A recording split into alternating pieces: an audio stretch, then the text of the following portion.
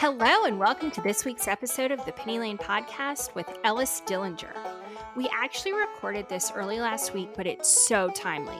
Starting on Thursday, October 21st through Friday, DWAC ran around 1,600%.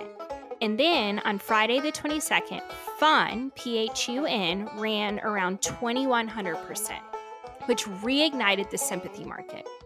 Ellis is an expert on sympathy plays, so this is a must-listen episode. He's also just so much fun, and I thoroughly enjoyed chatting with him. Enjoy! Ellis, hi. Welcome to the Penny Lane Podcast. Thank you so much for joining us. Hello. I'm very excited to be here. I admitted on Twitter that I am a super fan. Really? Yeah. My first question was going to be, have you ever listened to the podcast before? Yes. So Singles and Doubles, obviously the best podcast of all time. Oh. And then like I think that really started making you guys kind of known like in the Fintuit space. Yeah. And then from there, I always tune in. I would say top 3 episodes. Obviously, mine's going to be number 1. Okay. Sure. Singles and Doubles. And I like the ESQ and Ariel one. I thought that was an interesting dynamic. Especially after we get off, it's Monday when we're recording this. After we get off, I'm dropping Ariel solo.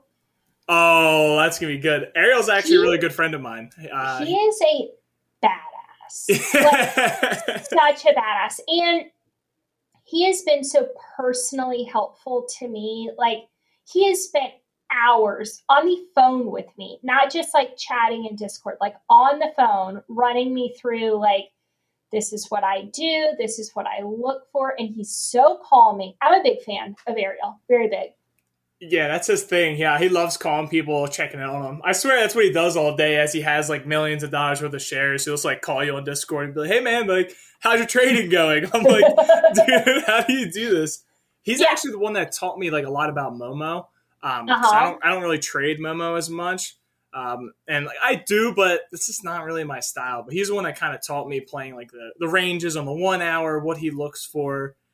He just plays he basically plays the same setups I do, but just on a smaller time frame.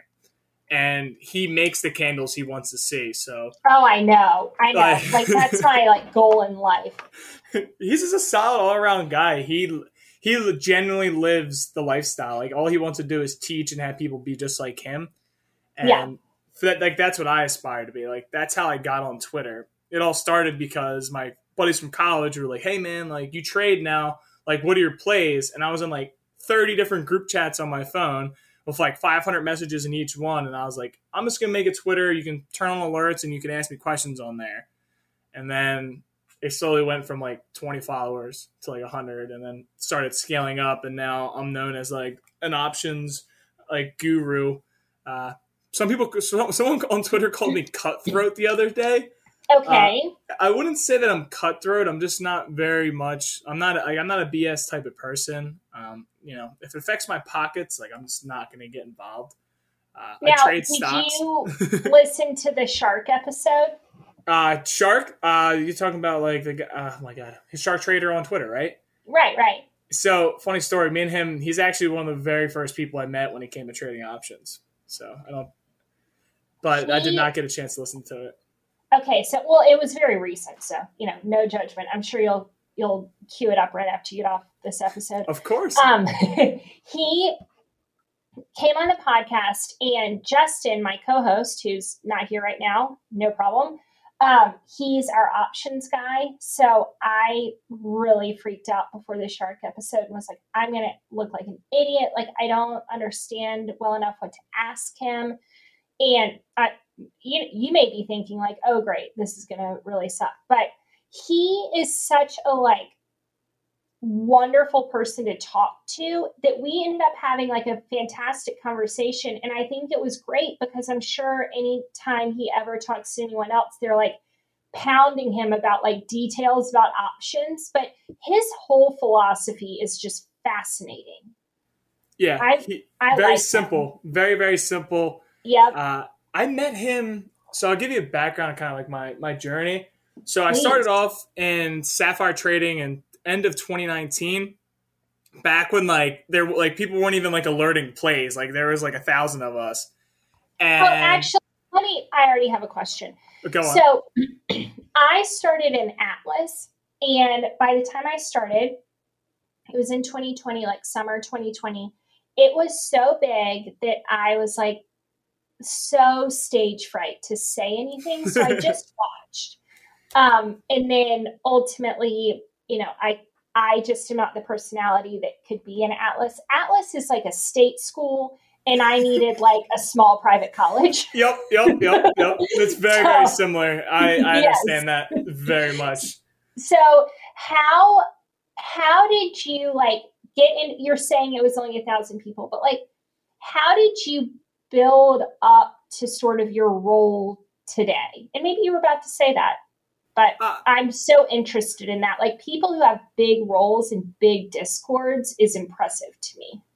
So I wouldn't say, maybe there wasn't 1,000, but there was like 3 color names. It was like Ultra, Stock Authority, and King Bio when I joined. And I remember, because I worked at my school. I was an accounting tutor when I first started. So I'd be with my Robinhood and like my Discord up, like in between students coming in.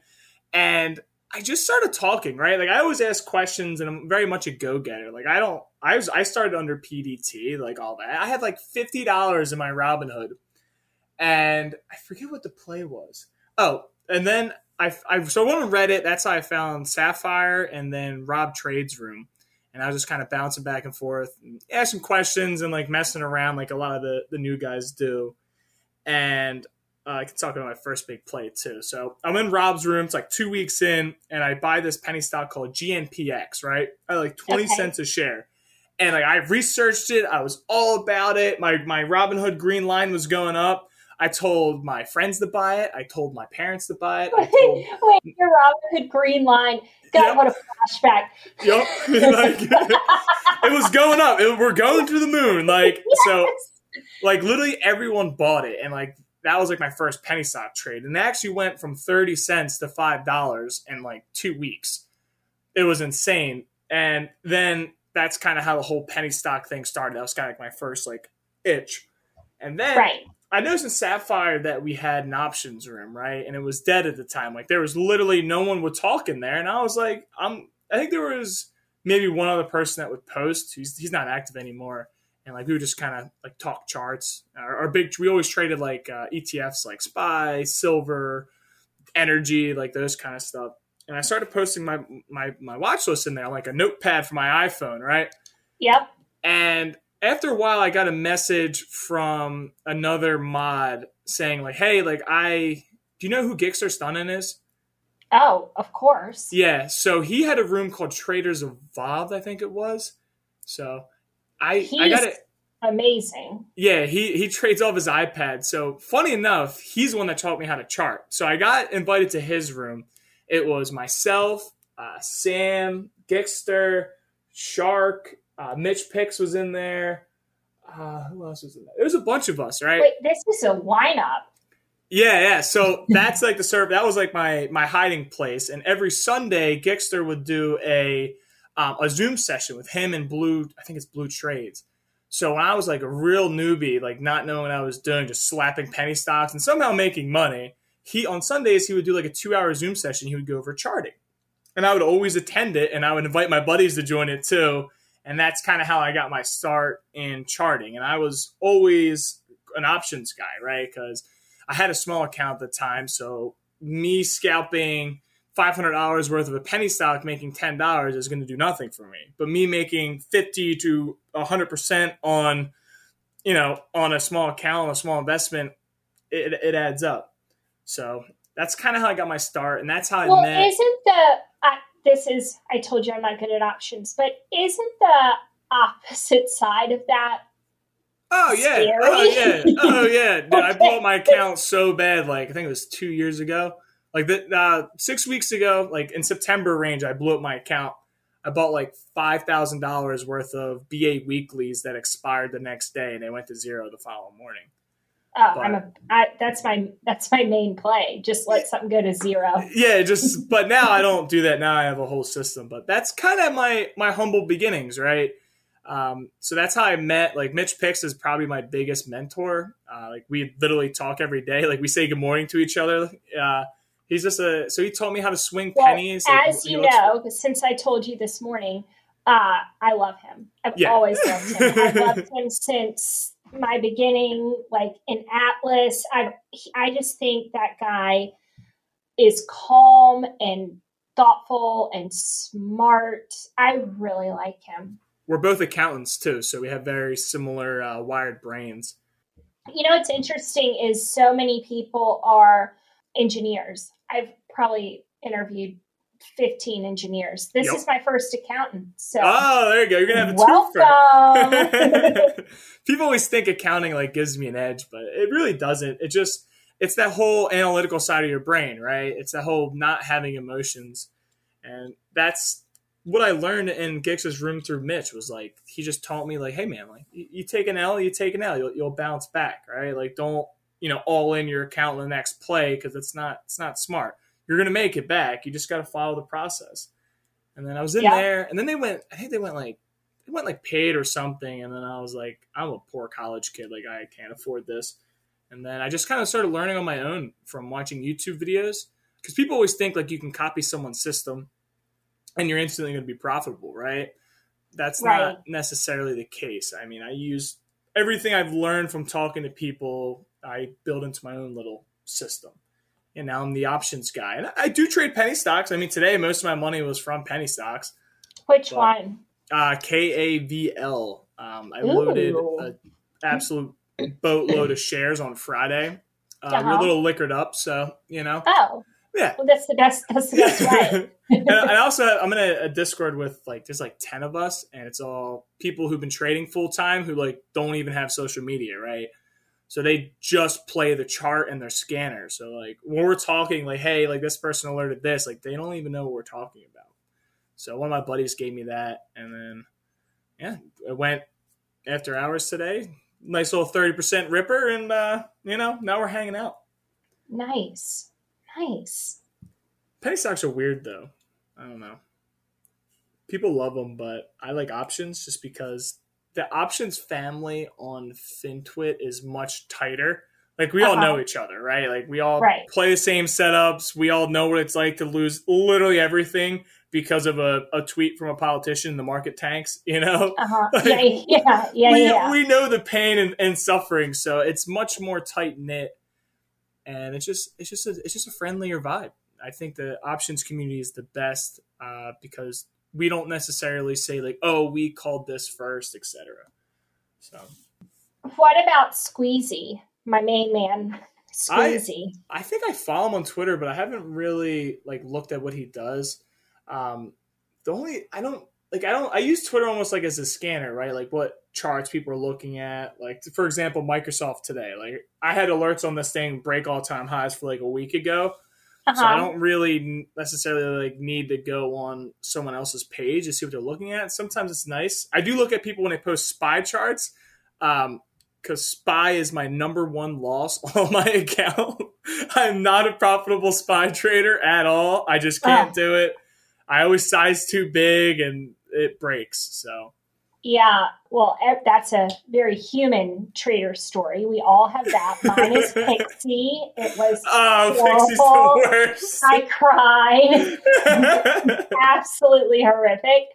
So, I no longer trade Pixie. I don't care if it's, the new Kodak. I will never. I have a whole list of do not trades. Oh, man. But that's good that there's also a lot of stocks that play over and over and over again that know that work. I've been playing Ford for over a month now. It literally has paid me every single day. I've rolled up every 50-cent strike since 15. I think I had 14 you mean Ford FORD, not F. No, right? F, the boomer stock. Nice. Really? Yeah. Oh, I love F. I really, really like that stock. I watched a lot. And I want a Bronco. So if you could teach me how to trade Ford options to make enough money to buy a Bronco, then we could be friends IRL. There you go. Well, the cool thing about Ford is you can buy 6 weeks at a time close to the money, and it's only 25 cents a contract, right? Right. So I always like to tweet plays or alert plays that are under a dollar or $100 a contract, because I've traded the $1,000 contracts and it's just a little stressful, you know? It's just, so I like these. You get a lot of time. They're cheap, and it's going through a weekly breakout right now. You have Tesla's earnings on Thursday. Ford's an EV company now. I don't know if people have I had no idea. Yet. Yeah, I mean, you got to think about it, right? $1,000 a contract, I would have like the worst heartburn. I would just be like scarfing Tums over and over. I couldn't like live. I don't know but that's options. I mean, I've had so many plays where like I thought they were dead, and I was like, I'm gonna overnight it and wake up and they're up 500%. Like I played the bonds, and I bought like 10 $30 contracts, and they were worth $10,000 in like 2 weeks.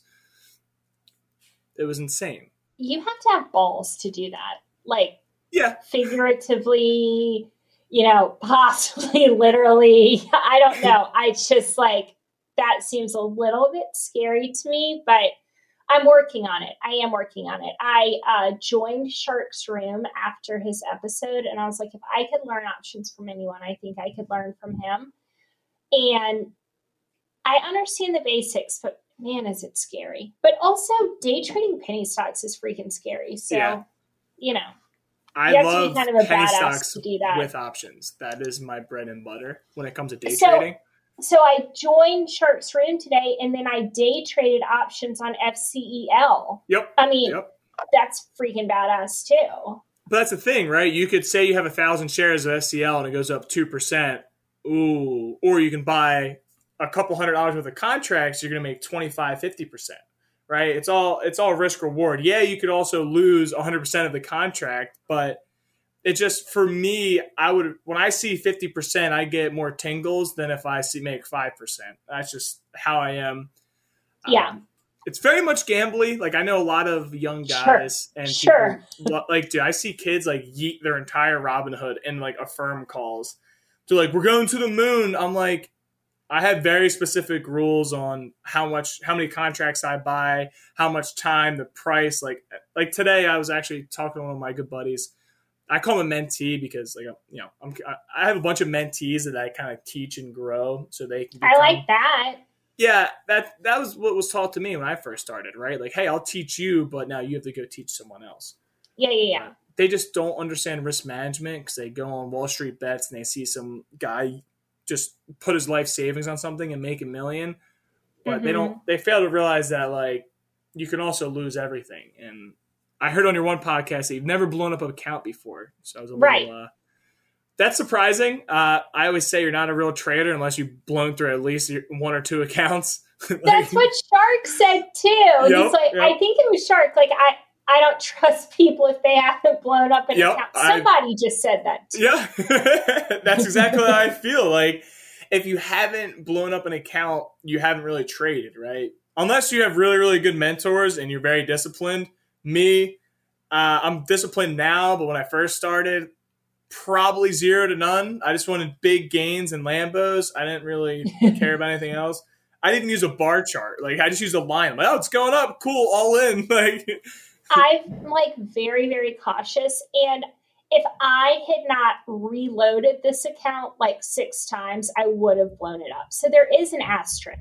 Okay. Like, I started at PDT, but have had to like re-add to stay over PDT like 6 or 7 times. So, I'm not perfect. It never went to 0. Okay. That's fine. See, for me, my account went down 99.9%. And PDT, like, people are so like fixated on PDT. Like, a little fun fact is, like, my account's over PDT, but I still use a cash account, right? Yeah. People are like, oh, why do you do that? I'm like, oh, so I don't take stupid, ignorant size when I shouldn't have to, right? I follow my rules. Also, we should tell our listeners who are like me and maybe don't know options that if you're trading options in a cash account, your cash settles the next day. Fun fact. Yeah, that's probably the biggest benefit, especially the small account trading options, is you get your money back the next day. So say you have $1,000 account, you you trade $1,000 worth of options, by 9:30 in the next morning, you have all that cash back. Yep. So it's very easy. And if you also make a mistake, you can just cut it for a really small loss and you can re-enter it, right? Because contracts, depending on which ones you buy, really aren't that expensive. You get a couple more stabs at it rather than a penny stock, or you either make 5-10% on a day trade where you lose it and that's all your cash for the day. Yeah. That was really, really hard for me. Like, that's why I just kept putting in cash to stay above PDT, because I don't know. I didn't want to make one bad trade and not be able to re-enter. Just wasn't Fair for enough. me. So, but do you have a long-term investing account though? Not really. I mean, don't tell me that. That's like the number one thing, dude. That's like people are missing out. So my rule is I always have 90% of my, we'll say, net worth in assets, and the 10% is trading account. It will never ever change. That's why you're going to be a multimillionaire by the time you're my age, and I'm here scalping freaking penny stocks for $200. But you got to remember, right? Like, we had that correction in beginning of fall, right? Like, why would I not buy a bunch of leaps, a bunch of shares? Like, why would I not? I bought AMD under $100, and I'm up $17 a share. And know what I did? I did nothing except click buy. Like, it's free money. Just people want these big gains now. They don't want to build wealth, right? So I used to You're also 25, right? Yeah. I mean, that's very smart. If I could go back in time. Well, I used to work for a bank, so I worked in investment banking. Yeah. I mean, if one of my clients came to me, well, I was an auditor, so not necessarily dealing with clients, but if you came to my bank and you showed me your Webull profit and loss statement, I would go, oh, that's cool, but where's the assets? Like, if you can't pay me back, am I going to bet on your ability to day trade? Like, no, not going to happen. Yeah. I always stress that. That makes sense. I try to teach people. People don't want to listen. I mean, and then they come to me and go, hey, I think I'm ready for long-term investing. I'm like, oh, after you already, one time I had this guy DM me. I always remember this story. He had like $500,000 in his Thinkorswim, right? And he's just buying like pumps, like the absolute top apex. And he's down like 170K. And he's like, oh, I need to put my kids through college. Like, this is their college fund. And I literally called him on Discord. I was like, what were you thinking? I mean, like I do a lot of dumb stuff, right? But like, you're a grown adult. You're in your 50s, like your kids are about to go to school. Why would you try to triple it off of like Twitter alerts? Like, I didn't. And he's like, I'll pay you to manage my account. I'm like, I don't want. No. And like, we laugh, but like, that's the sad part is like, that's what the kind of FinTwit world has made people believe is actually true, right? You hear the statistics, how like 90% of people fail. I started this journey with Tim Sykes, so I've heard that. Oh, good old Tim Sykes, dude. SEC man. But again, that's another thing, like the whole courses and everything. Like, dude, if you DM like any moderator of any Discord, they'll drop you a Google Drive that has like 500 gigabytes of every course known to mankind. And you can read as much as you want. Me, I can't read. Sure. It's hard. That's a hard skill. Yeah, like my English teachers hated me, so I just watched YouTube videos, and that's how I learned. So I would have two screens. I'd have the YouTube video up with the same chart that the person that's teaching does, and I would practice all the lines myself and see how the levels react and go on Thinkorswim on demand and watch the price action and see if I was right, see if I was wrong. Like, that's what you have to do. But people don't want to necessarily like put that work in. I mean, I've struggled with that too.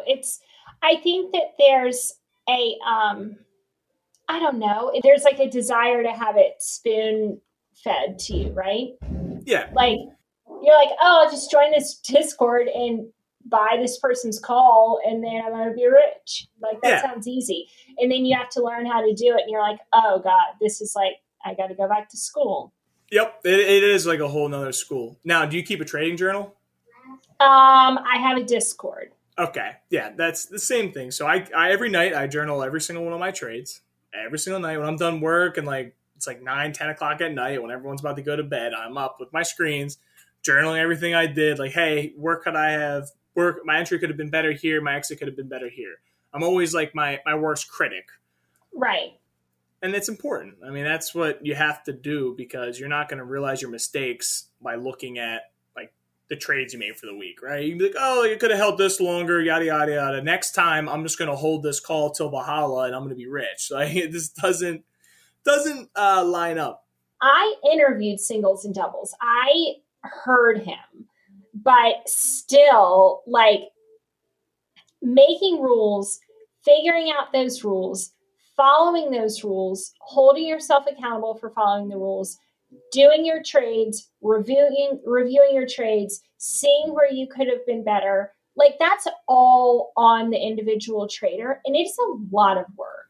It is. That it's not Lambos and Rolexes. It's just like you and that computer grinding. And it's the not sexy side of trading. I did post my rules on my Twitter. You want to go through them? Yeah, I actually want to pull them up. I think I want to actually explain them kind of in detail. Okay. Just because they're not traditional rules, right? So. Well, I haven't heard them. I probably should have, as podcast research. But there you go. So I have 11 here, right? So the first one is people talk about popular stocks for followers, especially ones that a lot of, we'll call them followees, are getting bagged on, right? So people only want to hear what they want to hear, right? It's confirmation bias. So let's talk an example. We can talk about CEI, right? Oh, okay. Everyone on Twitter is like blasting CEI, like this is bottom. Actually, let's talk about Wish. Like this is bottom. Like it's confirmation bias, right? And this plays into my second and third rule, right? If everyone is talking about your stock that you're in, you should be selling. Because the way I trade, right, is I don't trade noise. I trade just a chart, and when the volume comes in, I sell. I'm gone before the chasers even show up. And that's just how I trade, and that's how I've been able to be consistent, right? If everyone on Twitter is talking about the stock I'm in, that means there's more shorts. There's going to be, now they have social media algos, right, that are on big traders' names. I used to work in investment banking. Like, this is real stuff. Like, and they just manipulate the price and everything like that. Like, I don't want to trade like that. I like a clean trade, in and out, collect my money, and go buy Lambos. Sure. Right? So then number 3, right? If the trend is up, play up. If the trend is down, play down. Wish. Classic example. I like that rule a lot. Like, it keeps going down. You're not going to ever time the bottom or time the top. You just have to kind of accept that, right? You can scale on the way out. I always leave lottos in every trade, like a couple hundred shares, just to see if we go to the moon or not. Well, it's possible. It's always possible. But if you're really getting bagged, right, and like you're just in a trade, you're down like 50%, it's opportunity cost, right? So let's say you have $1,000 in that trade, your initial investment, now it's only worth $500. You have to ask yourself, could that money be better spent on another play, right? Right. I'm down, let's say I'm down 20%, I cut it, okay, $800 left. That's like two or three plays to make back the losses I made. That's it. And then you're back on the roll, back on the ball. But now you have these guys who are at 4 a.m., right, at 4:01 a.m. when Webull opens saying, oversold, and it gets a pop, and you see the ass coming down, and they're just dumping on people, right? Like, I don't like that. That's dirty. That's not how I do things. So can I want to come back to rules, or we could talk about it later. I would really like to know how you like scan and or find your plays to be in before everyone's in them. So I trade based on themes. We actually had someone ask me about on when you tweeted, ask me like how I find plays before they set up, right? And my favorite one to use is oil stocks. I hate oilers, but I love them at the same time. So I looked at CL, which is the futures for the oil stocks, right? And I'm already loaded in large caps. And the cool thing about penny stocks is there's always like a couple day delay before the algos kick on to the small cap, like oil stocks. So you see that CL oil futures are breaking a multi-year high. Okay. And so I go on FinViz, I go to sector and I click oiler and I find ones that are bottom out, slowly have increasing volume, which shows accumulation, meaning the whales are coming in, they're locking the float, like there's some algo and some hedge fund's going to send it soon. So that's how I do it. Then we had the clean energy stuff. We had infrastructure bill going on. Now we have HX, which is a China finance company. It's very similar to Arcon, RCON, and MOXC. It's just it's almost like that someone overseas just keeps pumping up the bid, and shorts are just getting crushed, and no one knows why. It's just some weird. It happened the same thing with those two stocks I mentioned previously. So I'll go on FinViz. I'll go to financials. I'll click on China names, and I'll look at the financial stocks, the China financials. I like stocks that have at least 100K volume, just so I don't really get stuck in them. Right now, I'm swinging XYF and LYL. They're both China financials. LYL also has a crypto angle. I also see if it's a former runner, right? You always want a stock that had one day in the past year go like 5 million%, because you know that everyone's going to look left and they're going to see that. Right. Totally. So I just play the themes. Like we have clean energy. EVs are starting to heat up. Very common around Tesla earnings. EVs will start to pick up. And also, all EVs had a run this time last year. And you'll be surprised. So I keep a calendar, which you probably have seen it. The one that Mitch has a calendar, right? Yep. A very famous calendar. Very famous. And I have that same one, but I add my own things, right? Like in the summertime, it's a lot of these new IPOs that come out because they're low float. They go insane. These same trends happen all the time. So I look at my calendar. I look at FinViz or my scanner, and I just narrow it down because I have my notes from the previous year. Right. It sounds really simple, but I've been trading penny stocks now for almost 2.5 years. So I just kind of know, like I've seen the same names get recycled over and over and over again. They run them, they dilute till nothing, and then 6 months later they start running again. And instead of a Bitcoin name, they're now clean energy, which sure. Yeah. Sure. But that's just the name of the game. So a good person I like to talk to is my buddy Barn Animal. He's like my best friend in the trading space. He's really good at like understanding the story of the ticker, right? He doesn't like, he likes charts. He's good at he's an A+ charter, but he really likes his story. So he dives into the filings. So I'll send him a message like, hey, what does this company do? And he'll rat off like 3 things. I'll look at what's currently running. Does it fit the theme? Yeah, then you're good. Fascinating. I don't do that at all. You don't use FinViz? No. Oh, you got to use FinViz. Yeah, that's FinViz is free. You can sort by sector, and it's all about the sympathy plays, right? When they used to be hot. Well, that's what Ariel told me. We talked, I'm listening back to his episode today. We talked 25 minutes on sympathy plays.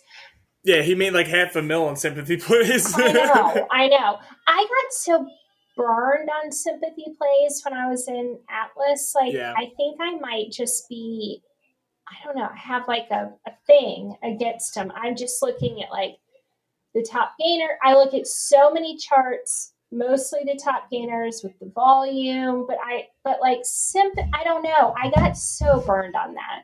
Yeah, they're easy to get burned on. So what you have to do is you have to size in accordingly, right? So I always call it like a starter, which is like 10% of, say, my day trade size or my swing trade size. And I'll just slap it and like poke it a little bit, see if it moves, watch the tape. Are other people touching it? So you don't want to just, XYZ is running, so we want to slap ABC. Like you don't want to do that. You got to mess around with it a little bit.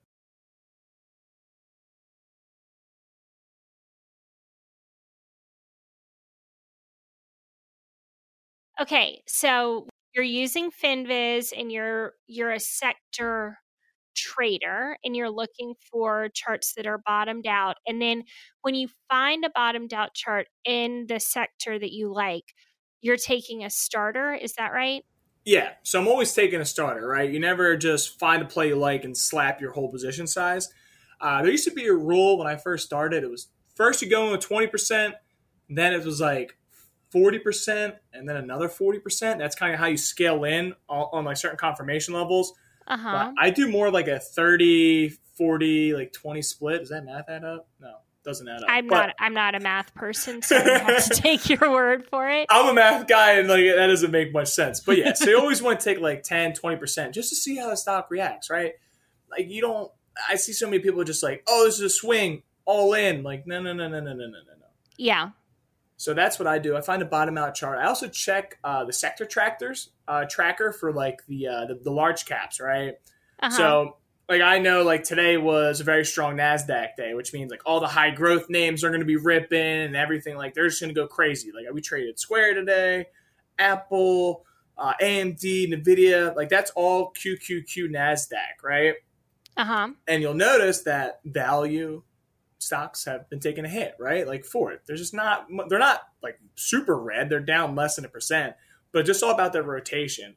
And so every morning I wake up, I check all the ETFs. I check the financials, the energy, the value. I'm trying to think of all the names there is. There's like 15 of them. So that's kind of how to track and see where the money's flowing. And if you're like a day trader as well, you can also look at those large caps lists because I guarantee you the small caps in those sectors are also going to have volume. Uh-huh. And that's how I kind of like narrow down my watch list from there. Okay. So, you don't never want to be in a sector that's not ripping, especially when you trade options because you'll get theta killed out. I've been there many times. And theta is time decay. Yes. Yeah. Okay. Theta, all right. I'm learning stuff. Okay. Good rule about theta, right? If you're trading weeklies, you can only buy them on Mondays and Tuesdays. Okay. Because Wednesday in the option world is known as theta kill day. You'll notice on Wednesdays, your options just magically just keep going down and you have no idea why. It's just, that's when the theta really starts to kick up as you get closer to Fridays. Uh-huh. Also, never overnight like a weekly on a 4-day week, on a 4-day weekend. Dude, okay. It's literally the worst because like you say, the stock market's closed on Monday. When you come back Tuesday, Theta is going to literally take your contract and shake it and punch it and beat it up. So that's another pro tip. Okay. All right. Well, I'm learning a lot here. Another question I've always wanted to ask but been too embarrassed is how do you, let's say you happen to have a Webull account and you're trading options. How do you set a stop loss? So that's the thing with options, right? People always like, is it a percentage? It's key levels, right? So I'll take a trade. People know me as the option phone trapper as I trade options through my phone 99% of the time, unless some days I work from home, but normally it's through my phone. So I'll set price alerts, right? So I'll set a price alert for my support and I'll set a price alert for like my targets, certain resistances and stuff like that. And once you get closes below certain levels, then you can cut it for a loss.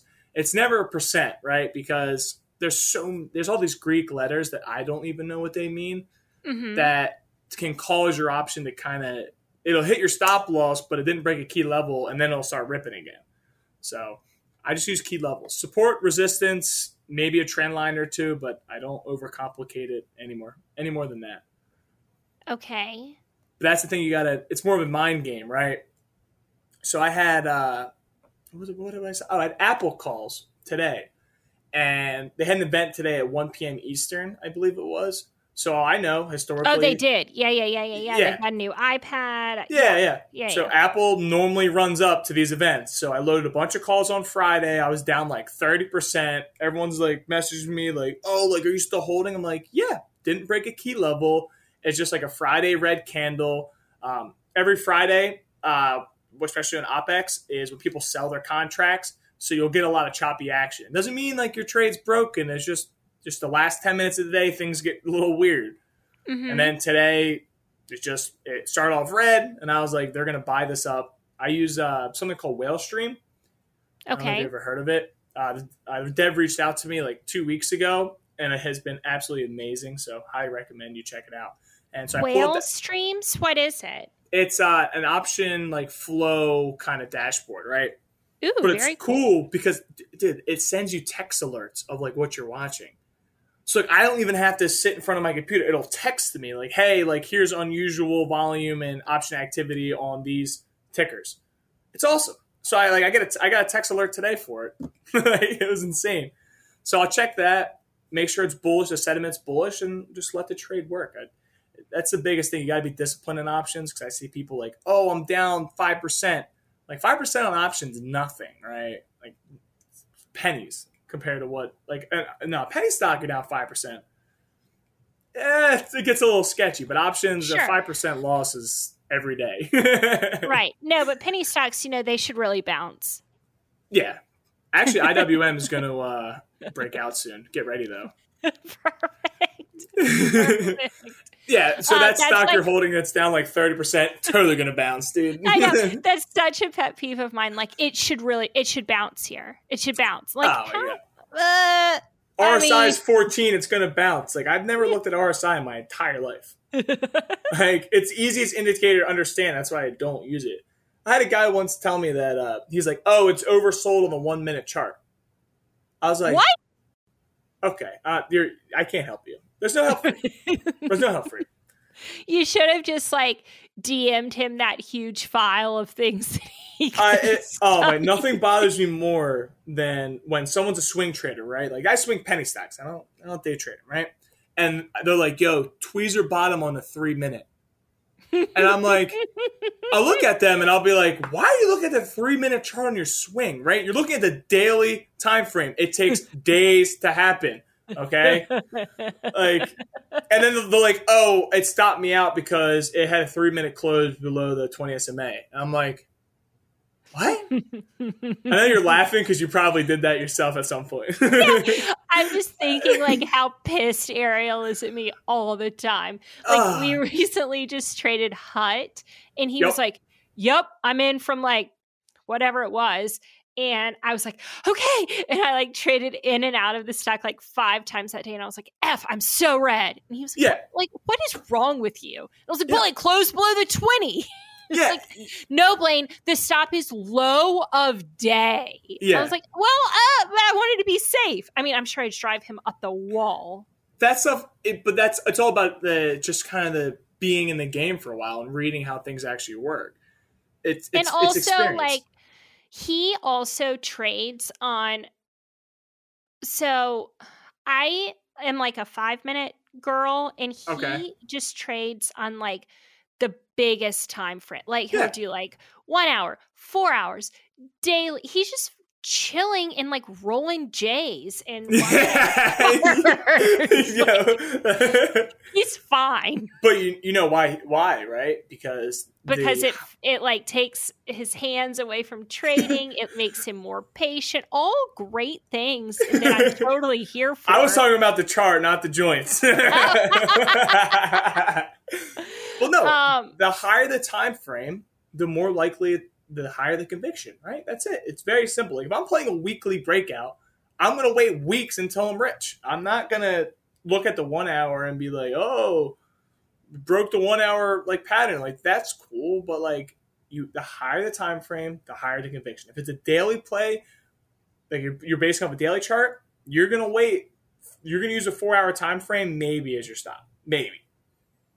And the moment I realized that is when I started having more winners and less losers, right? I was letting my stocks run more. Yeah. Instead of like, I'm not going to swing a stock for a 6% gain. I can get a 6% gain scalping like VIX calls. Like, and people just don't really understand that. I think that's something that has to come with time. As someone who I didn't just start. Yeah. I'm not there yet. But that's teaching that to someone who's just opened up their Robinhood and looking at those line graphs. Like, that's just not going to click. And singles and doubles, and I talked about that so much. Like, you have to kind of meet someone where they are on their journey and then tell them things that they might not understand for like a long time. Like, I think he said you can tell somebody something 10 times, but it might be the 11th time that they're like ready to hear it. I agree. That's the best way to put it. Yeah. I mean, it's the old, you can lead a horse to water, can't make it drink situation. It has to click for you when it's your time, right? That's right. Like, for me, I'm trying to think what was my moment where I realized that I knew what I was doing. Like, I always think back, like, what was the biggest turning point in my trading journey? Because when I first started, I was getting slaughtered. Like, I was really good during COVID because I would just bet on earnings plays because I was like, oh, dude, Chegg. I used Chegg in college. I'm going to go all in for earnings. It gaps up 30% and my contracts go a couple 1,000%, you know? So It's really easy, but you have to just trust your abilities, right? It's all in having confidence in yourself. It is just a giant game. It's like a giant mind game. Totally. Because every time you sell, someone thinks you're an idiot for selling. Every time you buy, someone thinks you're an idiot for buying. Yep. And once you kind of understand that, just gotta. Warren Buffett says it best on Twitter. You just gotta trust, man. You just gotta trust. That's it. Trust the chart. I see so many people who they'll have an A+ setup, and I'll join it with them, and they're like, "Oh, I'm out." I'm like, "Why? The move hasn't even happened yet. We're just getting started, baby. I'm gonna add more." We're about to get yachts, man. You're selling for 5%. Come on, But that's another thing, right? Is when you take people's alerts, you don't see the same thing they do, no matter what. My buddies will send me plays, and I'm like, "Oh, I like it, but it's not necessarily my setup." So I'm going in a little bit shaky because I didn't find a play organically. Yep. Good God. Isn't that the truth? Yeah. Oh, dude, I was a part of all sorts of paid Discords and all that kind of stuff when I first started. I did it all. And the day I became super profitable and actually consistent was the day I left all of them. Did you know, I said on Twitter, I don't know if you saw it or not, but I recently took a week off of Twitter and Discord so that I would just have to find my own plays and couldn't be influenced. That's the best way to do it. I know guys have been doing that for 15 years. Yeah, exactly. Because you don't have all the noise and the FOMO and the hype. And that's the biggest killer is people the stock is ripping and you're just sitting there, you're like, "Oh yeah, I'm going to scalp it for a couple thousand shares," and you get clapped, because totally. you don't want to miss out. I'm really bad on if I'm already in a stock and then someone that I trust and respect, it then gets in, I will triple my position size. Yeah. And then just get screwed, just so screwed every time. And it's oh, if you had stuck with the trade that you were trading, that you saw, you would have been freaking fine.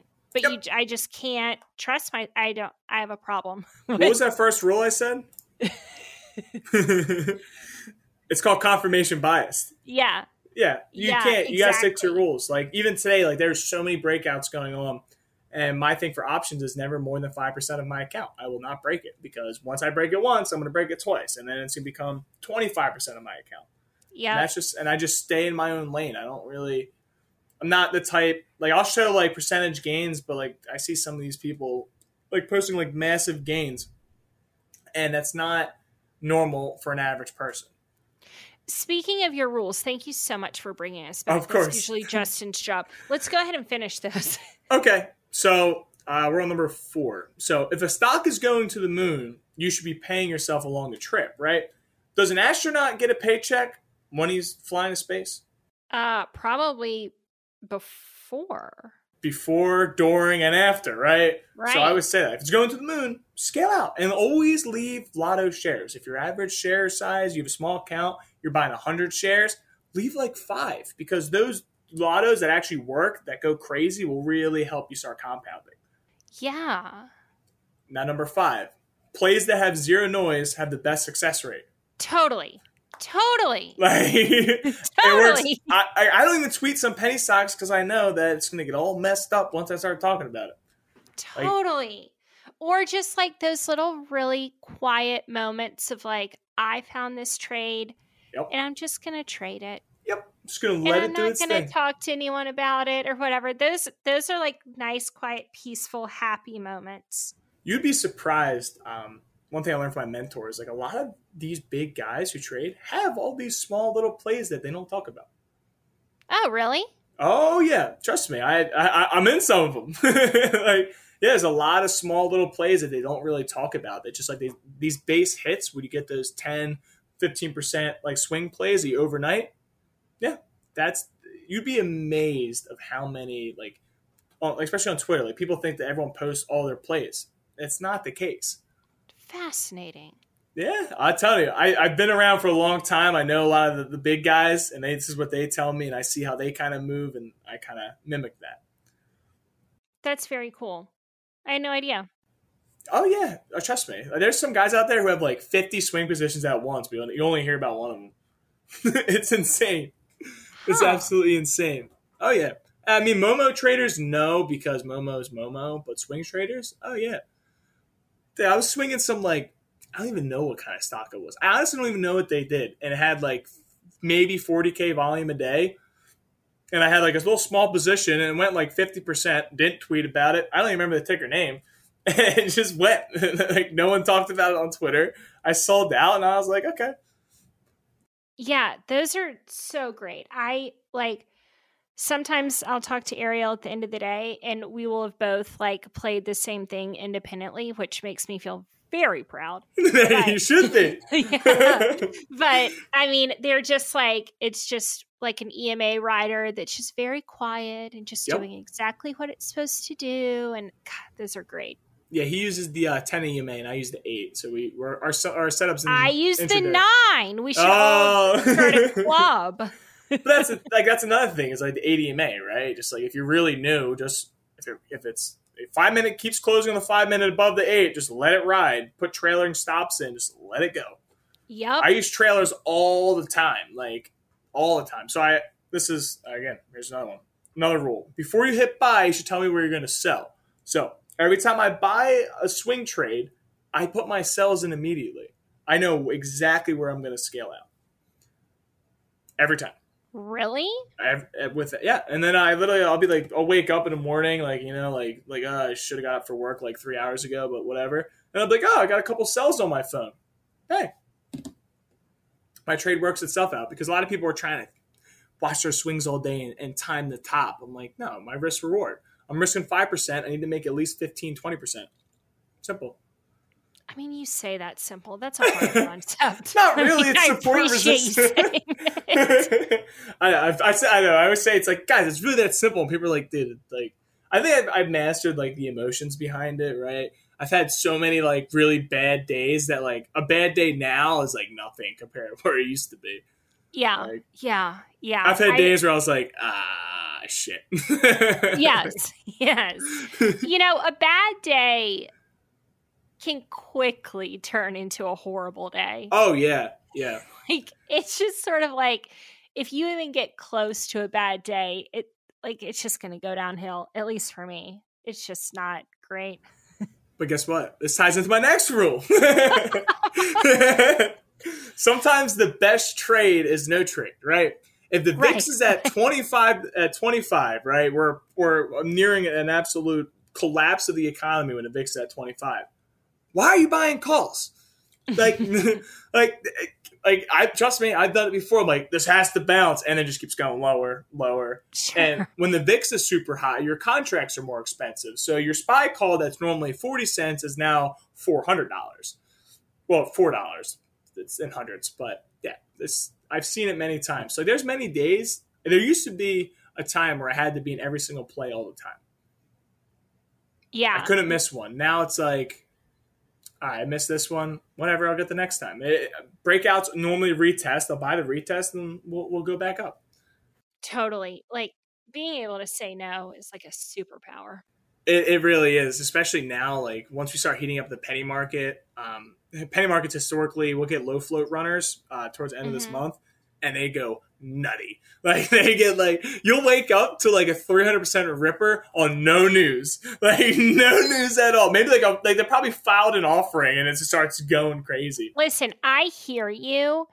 If you could make that happen, it would make everyone in MTA freaking giddy, like Christmas came. That's the thing. Right now, Momo is not the way. But I remember, I forget. There was a stock called MDLY. I remember I bought a ton of shares. I was like, it was pretty high conviction, and I'm out to the bar like getting dinner or whatever, like hanging out, and like people are like messaging me like, "Yo, check your phone, check." Dude, it's up like 150% on literally nothing. Like, and I overnighted it full. I was like, I'm just gonna overnight this. I mean, it's up on nothing. It's gonna go even higher on absolutely nothing. And I remember waking up at 4 a.m. going, "Wow, I just made 3 months salary at 4 a.m. doing nothing." It's so crazy. If you're waking up at 4 a.m., do you trade on Webull? Yeah. I recommend Webull just because of the 4 a.m. gappers. It'll ruin your sleep schedule for sure. Sure. But yeah, so I used to use Thinkorswim because I was trading futures for like a solid 6 months. And then I left Thinkorswim to go to, it's called TraderBait. It's another futures platform, and you just get better margins and less fees. So I was doing that. I was trading futures almost all summer, which is a lot of fun, but not when it's 3 o'clock in the morning and you're waiting for China to open or close or whatever, and you're trying to scalp it for a few $100. So we have a really good futures trader that's coming on, I think, next week. His name's Chathan. Those guys they're a different breed. I thought options guys are nutty. No, futures guys, absolutely nutty. Yeah, he's awesome. He knows so much about so much. You have to be very, very well versed in like every market. It's not just the United States market. Yeah. It's crazy. All right. Do we have more rules? Oh, yeah. We got a couple more. I'll go through them quick. 8. All right. Do your own studying. Ask detailed questions, and you'll get a detailed response. Asking me, all caps, you in, bro, will get a reply 99% of the time. So that's how I met like a lot of my mentees. Like they would actually send me charts, and I would tell them what I was looking at. And now some of them are making more money than me, you know? Yeah, that's been such a theme on the podcast. It really started or like hit home for me on the Making Sales episode of like, if you show someone you are trying, they will help you. Absolutely. And like ask good questions and just show up and try to learn. It was really hard for me to ask questions in the beginning. I don't know if it's because I'm a woman or I'm old or what it was, but I just did not want to look stupid. I will say though, seeing all the women get into the finance space, so I was raised by a single mom who like doesn't really know anything about stocks, but seeing women like really take it over and like step up, kudos to you guys. I mean, it's been a male-dominated thing since forever. Totally. So I think it's awesome. I think it's awesome too because like even like my lady, she's like, hey, like I want to buy some Lululemon stock. I'm like, yeah, I'll get it for you. Don't worry. Yeah. She texted me like 2 weeks ago. She's like, yo, I'm like, what's up? She didn't actually say that. I'm translating. She's like, there's this new IPO out. It's women's hair shampoo. It's called OLPX. She's like, you got to buy it. Oh, Olaplex. Olaplex, yeah. Olaplex, yeah. Yeah, she's like, you got to buy it. I'm like, my lady's texting me about stocks right now. Like, this is like, life is good. But it's cool because like before, like it was almost like, I don't want to say frowned upon, but like women in finance was not like a thing. Totally. And now women are coming in just like taking names later, beating people up, you know, not actually, but it's cool because that's how it should be. I'm very much that type of person. I mean, that's how I was raised. Single mom gang, you know. So. Yeah, I divorced parents. My mom owns a company and is a total badass, and it's a nice thing to see in a mother figure.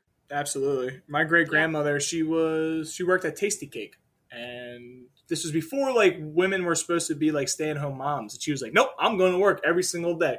And they were the richest people in the neighborhood because both of them worked. Yep. And people like would like shun her for that. And like I remember she unfortunately she passed away, but she was like 103 years old, still driving a car around, going to the casino, like dude, badass. Like Did crazy. You know that my mom and I went to to the opening bell of I did see that. Yeah. And she's so supportive of like me and this podcast, and there's like day trading penny stocks. I already said it's scary and risky and all kind of stuff, and she's really been so supportive. Moms will always be a number one fan no matter what. Totally. I mean, I told my mom, she's like, "You're a degenerate gambler, stop." And I'm like, no, trust me. She's like, "Look, I believe in you." She's like, "Just don't ruin your life." And I was like, okay. Very simple rules. Well, I'm giving shout outs to my mom. I'd also like to give some major shout outs to my stepmother, who has really been supportive of this podcast since day one and has done so much to help us. So Justin, my co-host, is married to my stepsister, and my stepmother has just like been so supportive, and it's so nice to just have women support you. I 100% agree. I remember, so my grandfather actually supports me. Fun fact, when I first ever had published audio of me, he called me. He's like 80 years old. By the way, 80 years old, still works full time. Like he gets mad when his work pays him. Like he's just a G. Like he's the coolest guy ever. He calls me Spike, right? He calls me, he's like, "Yo, Spike." I'm like, "Yo, what's up, Pop?" He's like, man, they tried to pay me today. I'm like, well, yeah, you went to work. Like, he's like, nah, man, I'm just there helping out for free lunch. I'm like, okay. But he used to trade options through a like old like dial-up phone. Nice. How about that? Yeah, so he would tell me about it. And he was also one of the first like group of investors, I don't want to say investors, I guess retail investors of the NASDAQ, of the QQQ. And I love telling this story because my grandfather didn't graduate high school.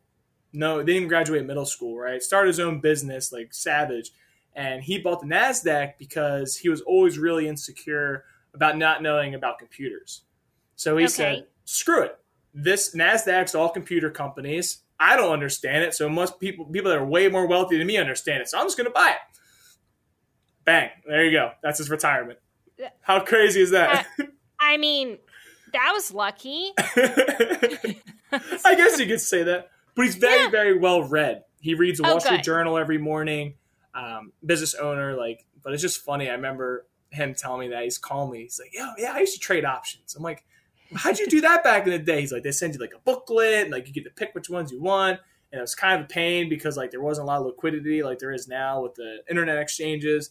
Yeah, my dad was a stockbroker growing up too. There you go. Yeah, so you're natural. What do you mean? What do you mean us? He tried to explain stocks to me probably 100 times, and I was like, yeah, it's gambling. And he was like, it's not gambling. It's not gambling. And I was like, yeah, no, I get it. It's just like gambling. Like we kept having that fight. It's assets, I don't think it's like gambling anymore, but day trading is a little gambling. It is a little. I mean, potatoes. Yeah, exactly. Yeah, as long as you're not going, as Ariel likes to say, full port. You know. Sure. I remember he said that on the ESQ thing. That had me laughing so hard because I've seen his screenshots. It's like, dude, like you literally have like 3 mortgages in like DraftKings. Like, it's like, I asked him when we first started talking. He said he was going to buy something or whatever, and I was like, are you full porting this? And he was like, no, if I full ported this I would like break the stock. Yeah, and I was like, that's another shit. thing too. When you start to, you'd be surprised, like if it's a low volume stock and you dump on the bid after hours, like you could really send the stock down. Like even if you have 1,000 shares and you have a small account and you just dump right on the bid, like the stock could go down like 10% after hours, and you're just going to create like a spiraling motion, right? Yeah. It's so crazy, like how many little things affect everything. All right, I got 3 more rules. All right, let's hit up. These are quick. So number 9 is stocks can always go much lower than you expect and much, much higher. Number 10 is chart is always more important than the FURU. Okay? The reason I came up with this rule was because of, I think it was CEI, pretty sure. Okay. Not CEI. DATS, right? Okay. DATS came out same. Yeah, DATS came out with that Barstool partnership. And the chart had like a little bit of a bearish chart, meaning it was just going to pull back because it's overextended. I wasn't short. I don't short stocks. I personally, because I have a cash account. I do have a margin account, but I use that for spreads only. Mm-hmm. And I just remember like I tweeted at like 6 a.m. I'm like, they partnered with Barstool. They paid them money for advertising, and I got like so much hate for it, like ungodly amount of hate. I learned my lesson on that one, and I was just trying to help people. Like, hey, like this is not what you think it is. Like they just spent $3 million in advertising. The chart's a little bit bearish, and then sure enough, halt down right off open, like blood in the streets, people crying and screaming. And just because someone tweets out like we're going to 100 or we're going to 1,000, whatever, you gotta look at the chart, right? They are in it. Most people who have a big following are in a position where they have the capital that they can hold through it. Right? Yes. Like if you can have a couple million shares, you have a $50 million account, you can handle a few dips. Now, if you have like a $5,000 account, you can't handle a $5 share like collapse, right? So it went to 16 to 11. Like that is a big percentage that you're risking. And I see people on Twitter like, buy the dip, like we're going back. I'm like, people just lost a lot of money and there's a lot of emotions involved. And it, to me, I will never be that type of person to like almost put like hope into them, right? It's not a hope game. Yeah. It's a ruthless game, and that's why I came up with that rule. And lastly, the most important one, if you're struggling, size down. Really right? good rule. It's so like me, like I've been on a hot streak for like 6 weeks. So like, and guess what? Guess how much more size I've added? I would think you would size up if you're on a hot streak. Nope, I keep the same sizing because that's my rule, right? Like, Interesting. because what happens is what's happened previously is when I size up, that's when I start getting smoked again, right? Because I get bold. I'm like, oh, I'm gonna hold this a little bit longer. Like I start to kind of finesse what I've drilled into my brain over the last couple of years. So I keep the same amount, and I keep my count at a certain amount, and I withdraw every week. Mm-hmm. And I buy long-term investments with it. Call me crazy. Oh, that's what the Wolf of Weed Street does. Yeah, because it's awesome. Because I bought 100 AMD shares, and I'm up $17 a share, and I don't have to do anything. Yep. I had him on the podcast recently too, because I listen to him on PGIR. Yep. And he does that, pays himself every week, and then takes a certain amount out and puts into like blue chip, really good investments to hold. And I was like, oh, that's how you do it. Yeah. Like, you're not going to scalp pennies for the rest of your life. No, and it's exactly. Yeah. Like, that's what I'm saying. Like, you'd be amazed if you put in $500 a month into a long-term investment account, of how much that'll grow. Right. Last year, I think my account netted like 175% return on my long-term. Wow. Yeah. And last year was 2020. Is that exactly? Everything went to the moon. So yeah. I just kept buying and buying and buying. I own Snapchat. I have 100 shares of Snapchat at $6. It's 80. It's almost 80 now. Yeah. But that's what I'm saying. Amazing. And guess how much charting I did for that? Well, I would think for me, if I was going to buy a long-term investment, I probably wouldn't look at the chart very much. Like, just like your girlfriend, like, yep. Olaplex is a great company, and it does a lot for women. Like, that's something that I'd want to hold. And if, exactly, wherever I got in, it would be sort of And fun. Female stocks, Reddit came up with a term. It's called the Becky Index, right? Or like the basic white girl index. And, good. Yeah, I know. It's a little derogatory, I understand, but there is a lesson behind this. The Becky Index outperforms the S&P 500 every year by like 30%. Stop. Yep. And it's like Starbucks, Ulta, Lululemon, whatever brand that Nordstrom's owned by some conglomerate. Yeah, 30%. Huh.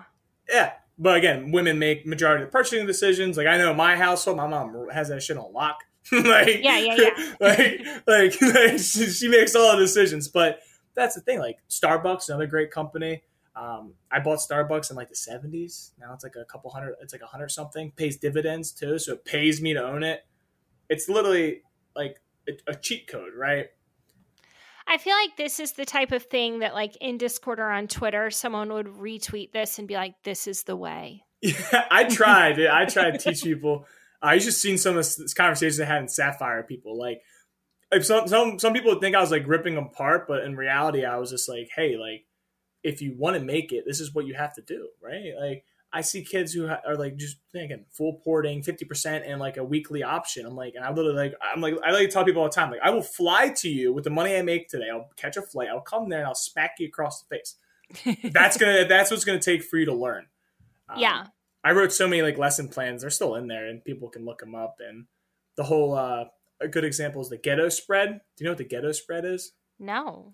It's an option strategy that you can use when you're on a margin account and under PVT, right?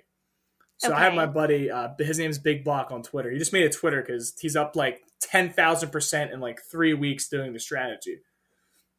Strategy you're about to tell us. It's called the ghetto spread. It's actually invented by a YouTuber named The Trading Fraternity. So basically, you buy an option, and it goes up, let's say, just make it simple, 50%. You sell an option against it, right? Same, different strike, but same expiration date.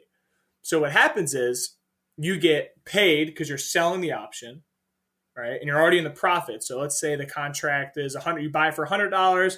You sell the next strike for $150. Okay, so you already pocket $50. Okay. And then you have the spread, which, if you're right on your analysis, will also keep going up. And it doesn't count as a pattern day trade. It doesn't count as a day trade.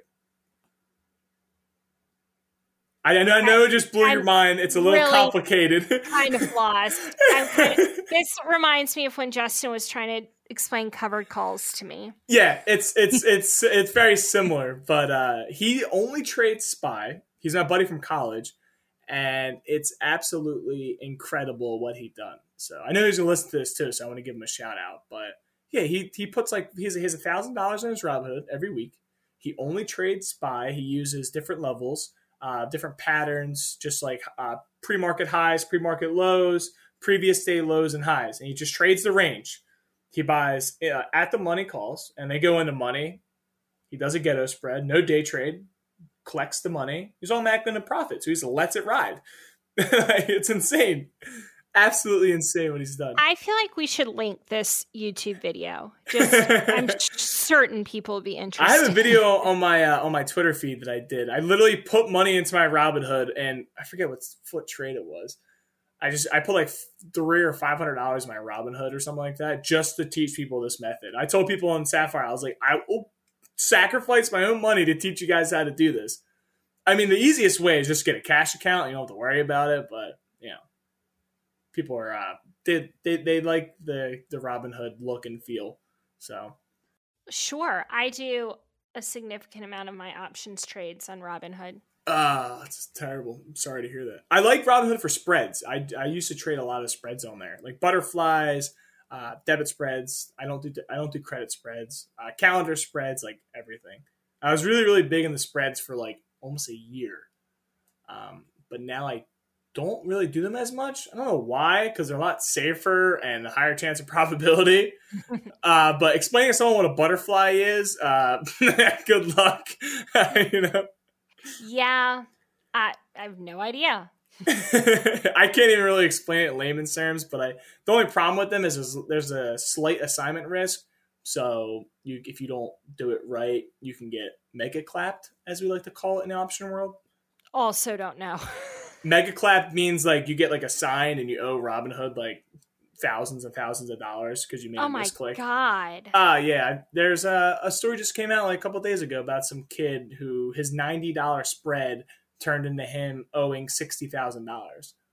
I mean, at which point you just go jump off a bridge. Like, what do you do? And again, if you're using one of these not necessarily the best brokers like Robinhood, you're going to call customer service and they're going to give you Robinhood Premium, which is a $5 a month value.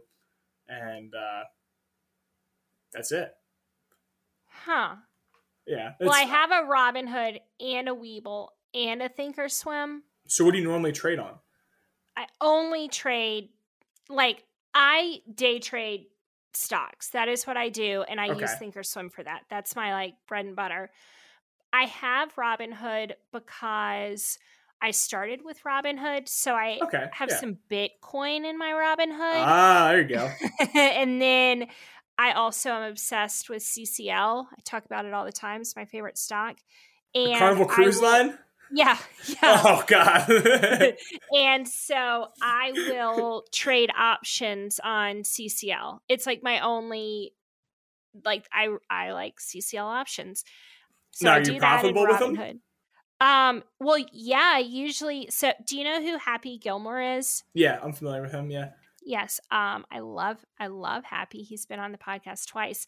Basically, I just say to him hey, Happy, I think CCL looks good. I want to buy some calls. And then he tells me what to buy. And then I buy them. And we, it always works out good. Works out well. But so now I joined Shark's Room so I could learn how to be better at options. And I do that kind of options trading in Webull. You want to hear a little fun fact about Shark? Yeah. He taught me what a Head and Shoulders was. Oh, my goodness. Way to tie it back to Happy. Did you know that a Head and Shoulders pattern is 83% successful at what it's supposed to do? Yeah. Yeah. Yep. Yeah. I have all those statistics. Yeah. I love that statistic. Bull flags are 30, 35%, right? Yeah. Pennants, I think, are 50 or 60, maybe more, pending. Yeah, but Head and Shoulders are the most successful. Yeah. Head and Shoulders, inverse Head and Shoulders, same. Well, I like cup and handles. I used to hate cup and handles. It used to be like a weird pet peeve I had. I'd Me be like, too. no, it's not a cup and handle. It's a bull flag. People are like, no, this is a cup and handle. Now, Oh my God. Wait, we're like pet peeve twins. I have said on this podcast, like freaking cup and handle, like it's so subjective. Like anyone can freaking call a cup and handle, and it can be like freaking it's all things to all people. It's the stupidest thing. And then, like, bro, that's exactly how I feel. Like literally exactly. Oh, I can't stand it. Come kind of back around to it of like, oh, a cup and handle. Like, I don't know. I'm not as pissed about it as I used to be, but I used to be irate about it. Oh, dude, I used to be the same way. It used to trigger me. But now, like I mentioned before, I'm in a Discord with it's like 10 or 20 of us, and these guys have been trading without social media for over a decade, and they love cup and handles. So I also like to call them cup and handies just because I'm a 12-year-old child. Hey, you gotta do whatever sticks in your mind so you remember it. You know? Sure.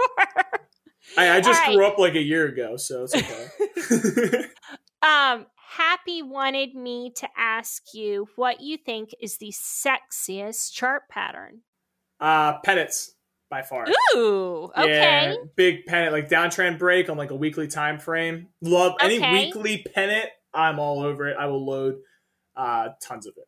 Yeah, weekly pennants, I would say. I like also for penny stocks, I like 52-week bottom out pennies on the 20 SMA. Mitch will tell you all about them when he talks, but that's my setup. Okay, perfect. Yeah, I like pennants and weekly bull flags too. Yeah, weekly bull flags are the easiest trade for a newer option trader. I think that Esk likes high flag breaks. Maybe is that I might not be saying that right. Who knows? Probably a consolidation of like all-time highs breaks, right? Something in that matter. All-time high breakouts are literally my favorite too because the stock can just go and go. There's no resistance. It just rocket ship up like Elon Musk, like powering the motors. It just keeps going. I love that in 2020 so much. Like a good high of daybreak, I would always slap and then just like ride it. You slap a high of daybreak now, you're going to get really screwed. Oh yeah, and then there's going to be like a 50,000 ass right there waiting for you, and you're just going to get smoked. Nowadays, I've learned better that's my ask there. So that's a big thing too. It's like I remember one time. Me and my buddy Barn, I'm like, yo, Barn, there's like a 25K ask here. He's like, oh yeah, man, that's crazy. I'm like, you scumbag, this is you. He's like, yeah, bro, I just sold into you. I'm like, oh, come on. But when you get good and you kind of learn that language, it's just funny because like there's so much different stuff you'll see. Well, this has been awesome. I've kept you on a little long because I've enjoyed talking to you and I've learned so much. Is there anything that you wanted to say that I did not ask you? The biggest thing I would say is like reach out if you ever have questions. I'm here to help. My biggest thing is I really want to get back to the community because they help me, and I want everyone to have a little bit of like control of their own financial freedom. You know, I come from absolutely nothing. Like I went to school, like I worked my ass off to get where I am today. And I know there's someone out there right now that's been in the same struggle as I have. And just know that there is a way out and you can do this. You just gotta, I always say you gotta blow one account till you have nothing. And it's the only way you're going to go up. So you think there's an account blow up in my future? No, because you're very disciplined and you're surrounded by some of the greatest. Me, I was not disciplined, but when I had nothing and that feeling of losing all that money, like I just started working like full time and I finally had some dollars to my name, and that feeling of losing that much money in one day, I will never forget for the rest of my life. And I studied my ass off. I met the right people. And now my mentors, they come and ask me questions about options and certain penny stocks. And it just makes my day knowing that like they trust me. They trust my input now. It's not just me asking them like, hey, what do you get next? So, yeah. Brad Mullins, who is my like number one mentor, always says that the greatest feeling ever is when he's taught someone to trade and then they point out something that he didn't see. And like, it's something that he would have seen if he'd been looking at it. I 100% agree.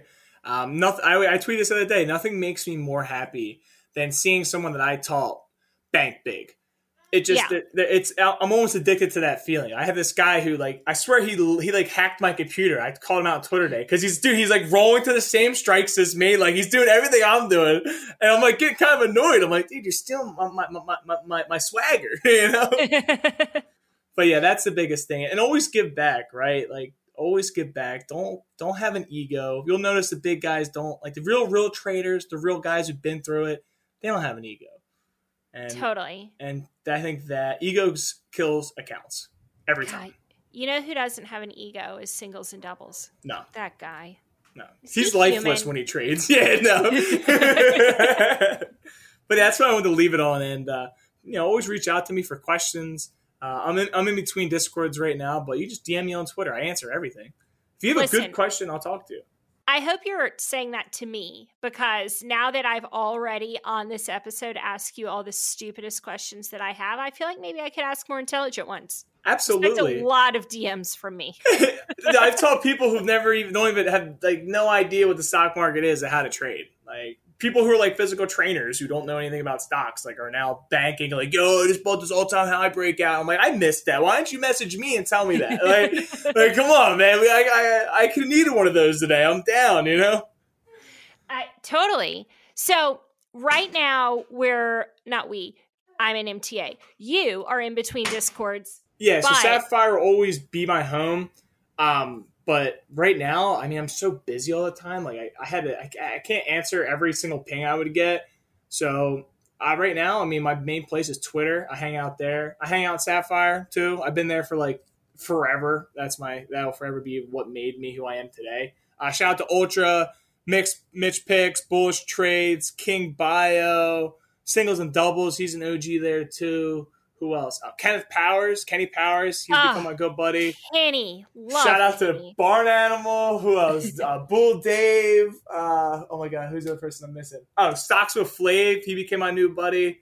And also the Precision Trading guys run by Rob Trades. Solid group over there too. It's just a great community, man. Find where you fit in. You'll find something. And you got it. Totally.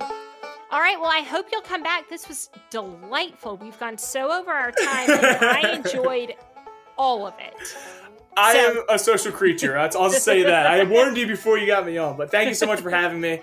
I love what you're doing, and you have the best guests. You're starting to take over the world, so keep it up. Thank you. I do have the best guests. I really do. Thanks for being one of them. Of course. We'll see you soon.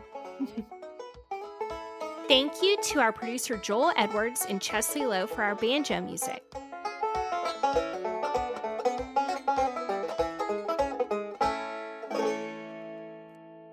By accessing this podcast, you acknowledge that the Penny Lane podcast makes no warranty, guarantee, or representation as to the accuracy or sufficiency of the information featured in this podcast. The information, opinions, and recommendations presented in this podcast are for general information only, and any reliance on the information provided in this podcast is done at your own risk. This podcast should not be considered professional or financial advice. Unless specifically stated otherwise, the Penny Lane podcast does not endorse, approve, recommend, or certify any information, product, process, service, or organization presented or mentioned in this podcast, and information from this podcast should not be referenced in any way to imply such approval or endorsement. The third-party materials or content of any third-party site referenced in this podcast do not necessarily reflect the opinions, standards, or policies of the Penny Lane podcast. The Penny Lane podcast assumes no responsibility or liability for the accuracy or completeness of the content contained in third-party materials or on third-party sites referenced in this podcast, or the compliance with applicable laws of such materials and/or links referenced herein.